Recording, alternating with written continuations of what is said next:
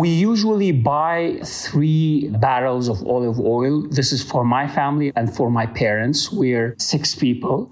Each barrel is about 17 liters. And this is barely enough. We use it a lot. Ibrahim Husseini is a Palestinian journalist who writes for AlJazeera.com. And while much of the world was covering the pandemic, the lockdowns, or the U.S. election, Ibrahim was writing about olive oil. It's got a strong flavor. People here like a strong flavor.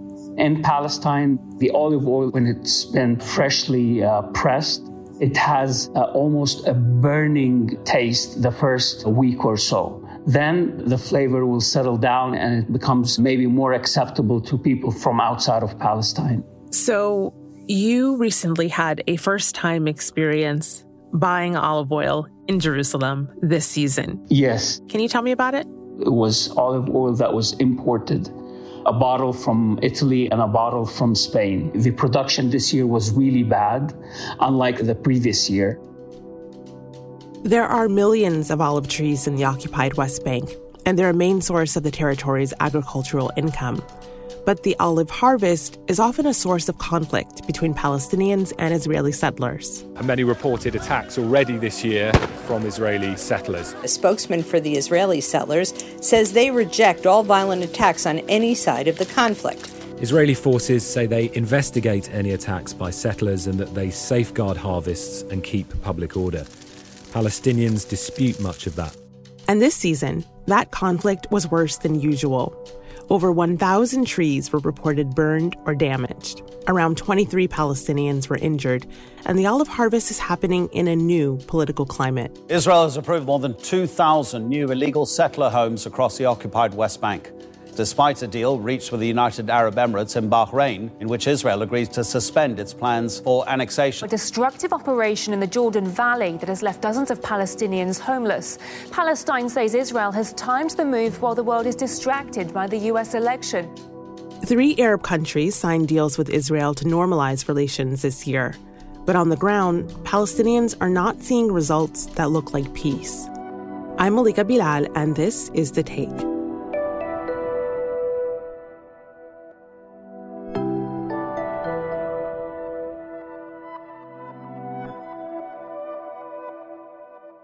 Today is a quick take, and in this episode is a story that didn't make many headlines this year. This is a slice of life from the Palestinian olive harvest, and like many things in the Holy Land, it's complicated. The olive tree and the olive production is complicated without politics. To have a good production, you need to tend to the tree, you need to prune it, you need to plow the land so the tree can give you a good harvest. The olive trees in Palestine are very old. There's one tree near Bethlehem that is believed to be 4,000 or 5,000 years old. It's believed to be the oldest tree in the world. Ibrahim says the age of the trees and climate change also play a role in making the harvest difficult. But attacks from settlers are the immediate threat. These settler attacks happen year-round. They intensify around the harvest time. And the last thing that the farmers need is to worry about settler attacks and politics and reaching their land. Usually in this season of olive picking, it is a very nervous season because every year we have a big problem with the settlers.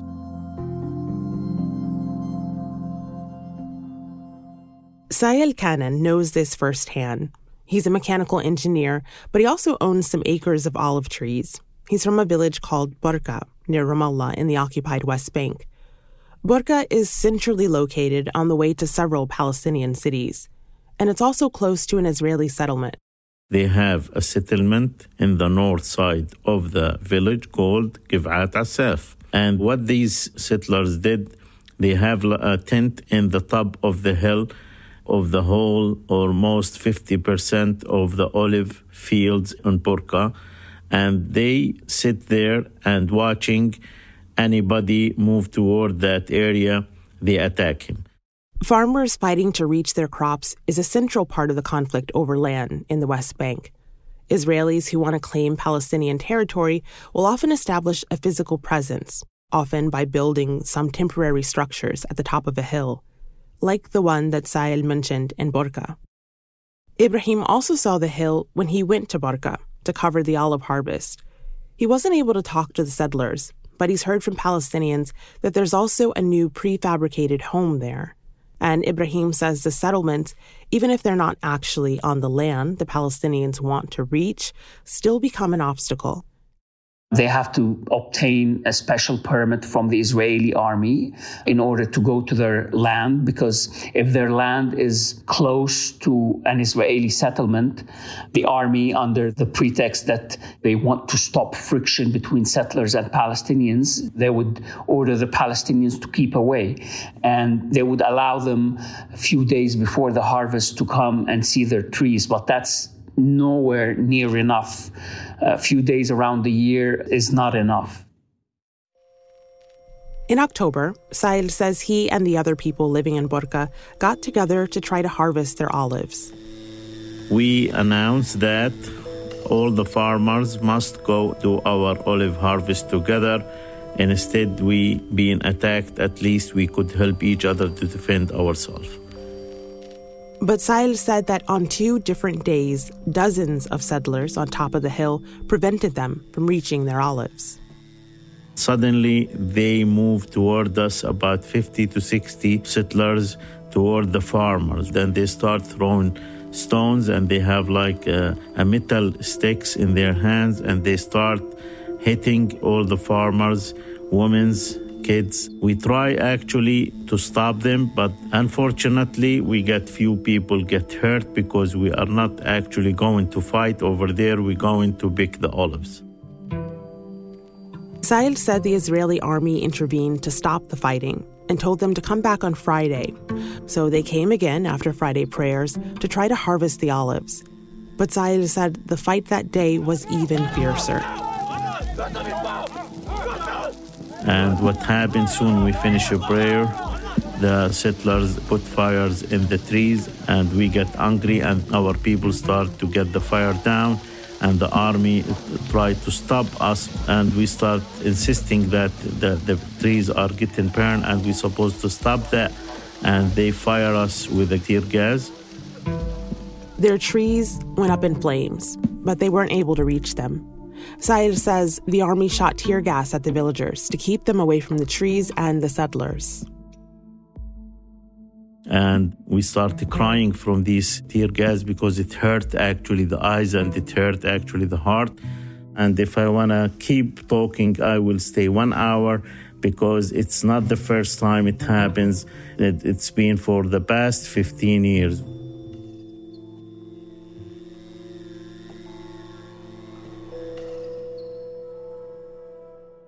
But even throughout those clashes, people did manage to harvest some olives in Borka with the help of volunteers.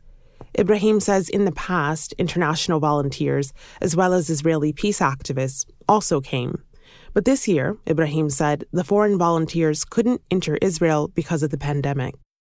You witnessed an effort to protect some of these olive trees with the help of volunteers. What did you see? So these volunteers were Palestinians from the nearby villages near Borka. Some of them came from as far as 60 or 70 kilometers from the location that we were at. When Ibrahim went to Borka, he was stopped at an Israeli army checkpoint, and he had to walk to the village through an olive grove. It was a 2-kilometer walk from the checkpoint. He heard the clashes before he arrived. You could hear the Israeli army firing tear gas rounds towards the activists. I'm very used to seeing clashes between the Israeli army and activists or villagers, so you immediately know what to do, which direction to go to in order to, as a journalist, to try to see what's happening without getting hurt. Although the army tried to block the volunteers from reaching Borka, they eventually did.